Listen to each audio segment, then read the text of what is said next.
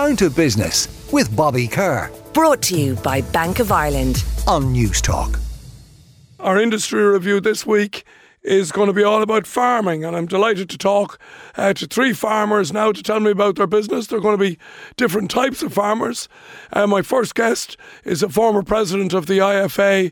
He's a dairy farmer up there in Athenry in County Galway. His name is Joe Healy. Joe, you're very welcome to the programme. Thank you very much, Bobby. Good to be here. Yeah, and also joining us is James O'Reilly. He's a tillage farmer from Ballyragget in County Kilkenny.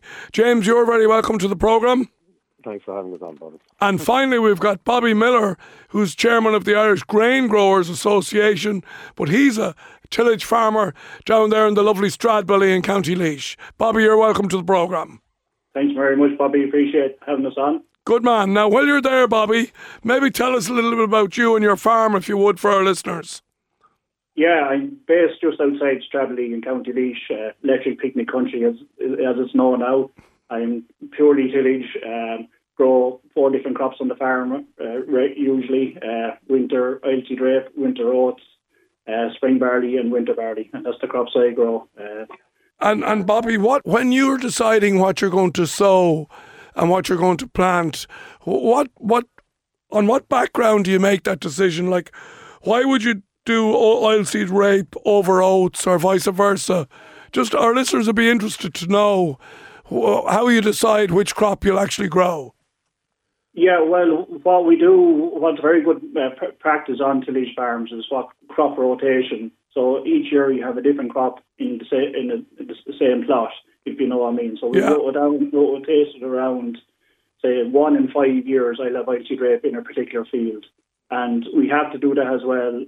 We can't continuously grow oilseed rape in the one plot every year. It's not good, basically.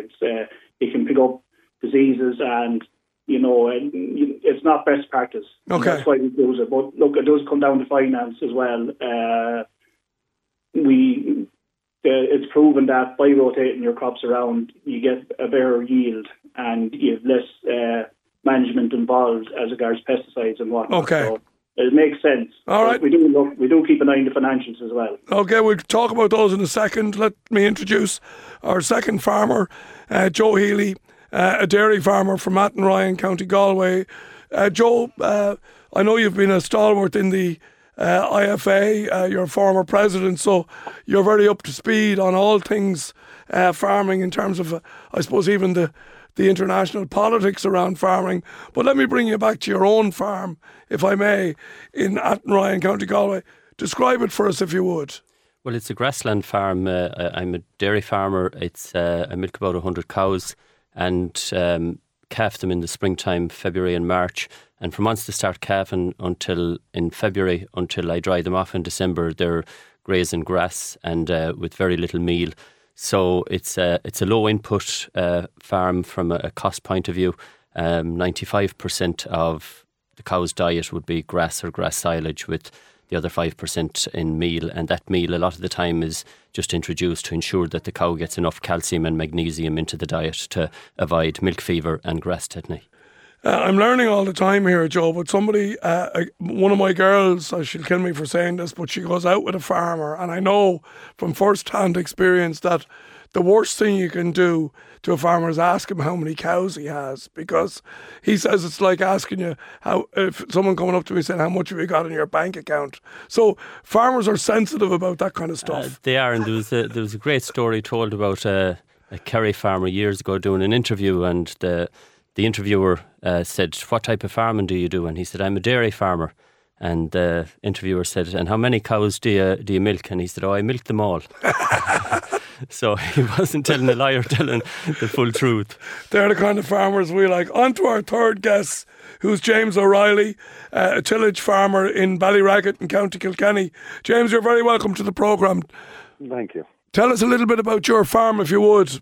Yeah, look, we're predominantly winter crops, so winter oilseed rape, winter oats, winter wheat and winter barley. 30% of my land base is owned and the rest is leased in on long-term leases from landowners who, either for one reason or another, have decided not to farm themselves.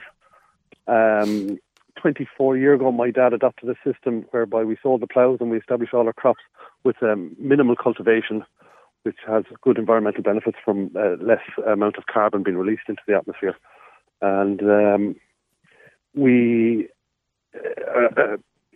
tillage farming by its nature happens to be quite a low carbon footprint in comparison to some of the other farming sectors. And we'd have 1/16 of the greenhouse gas emissions of some of the livestock sectors. Yeah. And we're all annoyed at the moment as the government came out with the Climate Action Plan, a legally binding document, whereby they stated they wanted to increase the area of tillage because of its environmental credentials. And they're legally bound to try do this. But yet, they're all talk and no action. And that's upsetting the tillage farmers at the moment. Yeah, I often feel that, that farmers who are the custodians of the land, that do so much for nature, are often vilified around the green agenda by people, in lots of cases, who may not understand how a farm works. So I'm not... But Bobby, it's the end user uses our products. Are they not then therefore responsible for the carbon that's produced in making this food? So, I mean, I'm not growing the food to dump it. Yeah. Somebody's eating it. Somebody is using it. So, I mean, at the end of the day, we're all responsible for this. Not just the farmer that produces or the lorry man that drives down the road and he releases emissions with the petrol consumption. He's doing that to get the service to the public. Yeah. So we're all in this together. Yeah. No. And do you feel, James, that even within farming, that farmers are almost pitted against one another? Yes, there is plenty of that for us. I feel that we need a balanced farming system with dairying, beef, sheep. Like, not all land is suitable for tillage, or not all land parcels are suitable for dairying or other enterprises. And we need a mix of all the farming enterprises, because otherwise we'll end up relying on more imported feed that coming from sources where it's grown on ex-Brazilian rainforests and so on and so forth. So we to have a balanced ecosystem, you need everything. So we can't just all have one, because then it's monoculture. And that's not good for the environment, it's not good for the public good. And I think the government needs to be aware to help make sure all sectors stay. Okay. Joe, back to you. You're probably much more savvy around the green agenda and how it interacts with farming than I am. But is that one of the big challenges in farming today? It is a huge challenge, and James has made a few great points there. And, I think from an Irish point of view, we're seen as probably one of the most efficient carbon producers of food in the world. Yeah. We're right up there at the very top with New Zealand in relation to producing milk. James outlined there in relation to the tillage, and we're in the top 5 in Europe when it comes to carbon efficiency at beef production. But we all know that we have to do more, and Irish farmers have always been very adaptable to the changes and to whatever legislation is put in front of them. But sometimes what annoys the likes of the Irish farmer is, when you see the likes of the Mercosur trade deal, we're being told what to do here in Ireland and across the EU. And next thing, our EU legislators sit down with legislators and negotiators from Brazil and Argentina and Paraguay and Uruguay. And like in the last 3 years, the size of half the Republic of Ireland has been destroyed in the Amazon rainforest.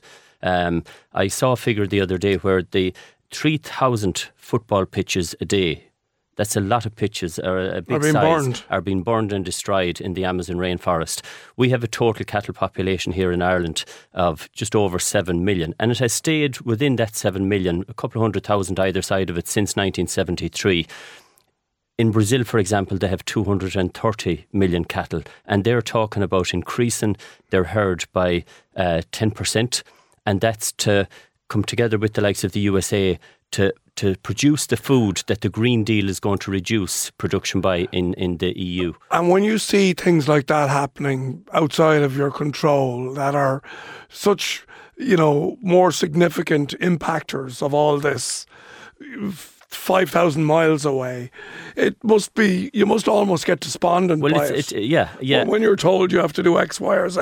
It is. When you see this going on in tandem. And that is outside of our control in one way, but it's within the EU's control when they do the negotiations on international trade deals, that they ensure, like, we can't be afraid of international trade. We're an exporting country, we have to export food. But all we ever ask for is that there's an equivalence of standards with who we do the trade with. Yeah. Okay. I don't want to get too political here in the sense, but I do understand there are issues, and I'm not trying to dust them under the carpet. But back to you, Bobby, in terms of the business, tell me about managing cash flow in the business when you're dealing there, with harvests, with seasonality, with, I suppose, lean times, and then maybe more prosperous times. How do you manage to balance the books? Yeah, well, when you mention years, this year has been a very difficult year for the tillage sector, a very difficult year. We have situations where our crops aren't even harvested yet, and in instances, they won't be harvested. So these particular farmers are at serious loss. So cash flow is very, very important, and you have to keep a very close eye on it. In 2022 was a very good year for us, but 2023 is turning out to be the opposite. And in some instances, they're under severe pressure to be financially viable going forward. Farming has gotten far more complicated than it used to be. The joy in some ways has nearly gone out of it. The joy of, you nearly like getting up in the tractor now to get away from it all in some instances, to be up in the tractor on your own and do your work, because the amount of regulation that we have to deal with, like Joe Healy mentioned there, the Mercosur deal there, like for us, the horse is bolted already in that, because we're competing with the Mercosur countries for our product directly 20, 30 years now. And if you look, sorry, Bobby, if you look back over the years of all your years in farming, has it always been good years and bad years? Is that just the nature of the beast, not to use a pun? But that's... Yeah, no, you're hitting the nail on the head there, Bobby. No year is the same. Yeah, you have to take the rough with the smooth, and I call tillage farmers the ultimate gamblers in many respects. Myself and James there are out sowing our winter crops now, and we're waiting for next July, August, September to know what we're going to get, and we're dependent on the weather, EU regulations, competing with imported products that's not going to the same standards here in Europe. So there's a lot of wheels in motion there to be a tillage farmer, and a huge amount of regulation being thrown on us currently, and there's so much red tape involved in farming anymore, and it's hard to attract young people into it currently as a result. Yeah. Maybe back to you, James. You mentioned there a figure of 30% owned land and then leasing land. Yeah. Tell me a little bit about that. I presume like any, I suppose, property investment, to get a return on it, how do the maths work around leasing land? Like how much? For me, I can lease land for less than the interest cost of buying land. So land is making somewhere between 10 and 20,000 euro an acre, and an interest of 5% at 20,000 euro. That's £1,000 a year in interest. Yeah, so I can rent land for substantially less than that. Okay. It gives me scale, which can have economies of scale at times, but if you're not careful, you can end up with uneconomies of scale because you go too big and you can't manage what you're trying to do, and the wheels are falling off the wagon. Look, tillage, Bobby's right. Tillage is a gamble. I have a good bank manager, but if I sat down and said to him, listen, what I want is I want X amount of money to run the business for the next 12 months till we get to harvest. And it's basically, we're betting on 4 different horses in an accumulation. So it's an accumulator bet. We're betting on the weather to plant it, weather to harvest, and weather to be able to look after during the growing season. We're gambling the yield and then gambling on the price. It is a gamble. That's why it's cyclical. Some years are better than others, and some years, unfortunately, you'd rather forget about them. But you have to look at the average, the same as any business. No more than the hotel trade or the restaurant trade. They go through peaks and troughs too, and it's how to manage them in the good years and maybe put money aside to carry you through the bad years. Like what I did was I would have bought this extra stock of products last year, and that'll carry me through this year. And help normalise that I wasn't ending up with a massive tax. Right. But, so that's interesting you say that. We'd like to think that the government would follow through on their action. If they want to support tillage farmers, they come out with an exceptionally small package to help due to the difficult harvesting weather and farmers who lost crops and so on and so forth, coupled with the highest growing cost that we've ever experienced in my lifetime farming. And they come out with €11.30 an acre of a subsidy to help. That doesn't work for anyone. It's an insult. Yeah. Won't buy your dinner. Back to you, Joe. one of the other difficulties farmers face is that you're price takers, as in you don't get to set your price if you're talking about the price of milk, etc. And even if you're selling beef, the supermarkets are ultimately dictating how much they'll pay. Again, experience, and you've been around a long number of years, how do you square that circle in your head, or how do you manage not being in control of that? Yeah, I think it was John F. Kennedy that said that farmers were the one sector that had to buy at inflated retail prices, sell at depressed wholesale prices, and pay the freight both ways. And he wasn't far wrong, you know. And a lot of the time you hear about farmers and unfair trading practices that's carried out with them, and particularly in the horticulture sector. And you know, I'd hope that there's a step taken in the right direction in that way, and it follows on from Commissioner Hogan's work in Brussels with the Agri-Markets Task Force. And for the first time ever here in Ireland since last May, we have a new food ombudsperson, Niamh Lenihan, and she's finding her feet at the moment. And you'd hope that that'll be, as I said, the first step in the right direction. What's her role ultimately going to be? Her role is to really ensure that there's fairness and transparency in the whole food chain. In the purchasing and the supply. And that...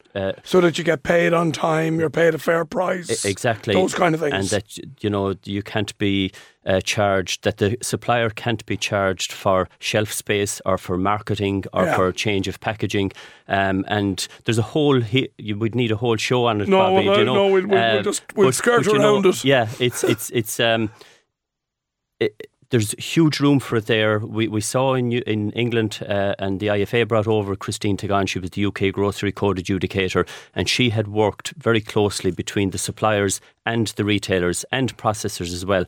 And it'll be a similar job that Niamh will do here. So, you know, as I said, there was a big need for it.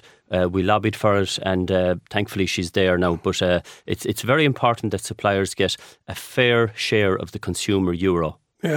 Yeah, no, absolutely. Well, look, I don't want to end on a negative note. So, like, there are many farmers in Ireland. Lots of you are very proud and happy with your work and your business. It's a great family business in terms of tradition and everything else, Joe. So I wouldn't want this conversation to end without heralding the upside of farming. Oh, absolutely. And look, the two lads, Bobby and James, they gave a great idea of what it's like on the tillage farmer and explained why it is such a gamble. I suppose all farming is a gamble, but then, you know, you get up a morning like this morning, and for me, you go out and you do the jobs on the farm. You couldn't be in a nicer place in the world. Well, let me have a quick word with the other two guests. Firstly, to you, Bobby, when you're out there ploughing your furrow, in terms of being on your own in that tractor, is it a great place to be? Just thinking about the world and being out in the air, as they say. Yeah, no, Joe touched on it there. We work with nature, we depend on nature, we appreciate nature. It can be the most relaxing place in the world as well. There's parts of my farm I love walking there my own at times, and you're just so in touch with nature.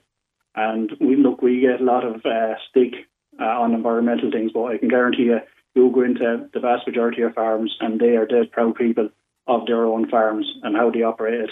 Yeah. And we work with nature every day of the week. We depend on nature, and we realise as well as everyone else how important nature is, and we plan to do our bit and are doing our bit. That's the other part of it. We are doing our bit. Well said. I think that's very well said. Last word to you, James. Again, as I say, I want to end on a positive note. Look, farming is a great way of life. Like, none of us were forced into farming, and all of us could leave farming in the morning if we wanted to. But it's a great place to raise a family. It's a very family-orientated business, and your kids can work with you on the farm as they get older. And you're working with nature. Like, I plant a crop and I get to nurture that all the way through and then to harvest it. But there's nothing I would enjoy more than doing it. So, even though we have our pressures and we have our problems and we have our challenges, I wouldn't pick another career. Right. And I think most farmers would feel the same. It's most of us are here by choice and lucky to be here. I was lucky that my father before me was a farmer, and that's how I ended up being a farmer. Yeah. Well said. Well said, James, and thank you again for your time and indeed your knowledge on farming. And for all three of you, James O'Reilly, a tillage farmer from Ballyragget in County Kilkenny, Joe Healy, a dairy farmer from Athenry in County Galway, and indeed Bobby Miller, a grain and tillage farmer in Stradbally in County Laois. Thank you all for your wisdom and for being great ambassadors for your sector. Thank you very much. Thank you. Down to Business with Bobby Kerr. Brought to you by Bank of Ireland. Saturday morning at 11 on News Talk.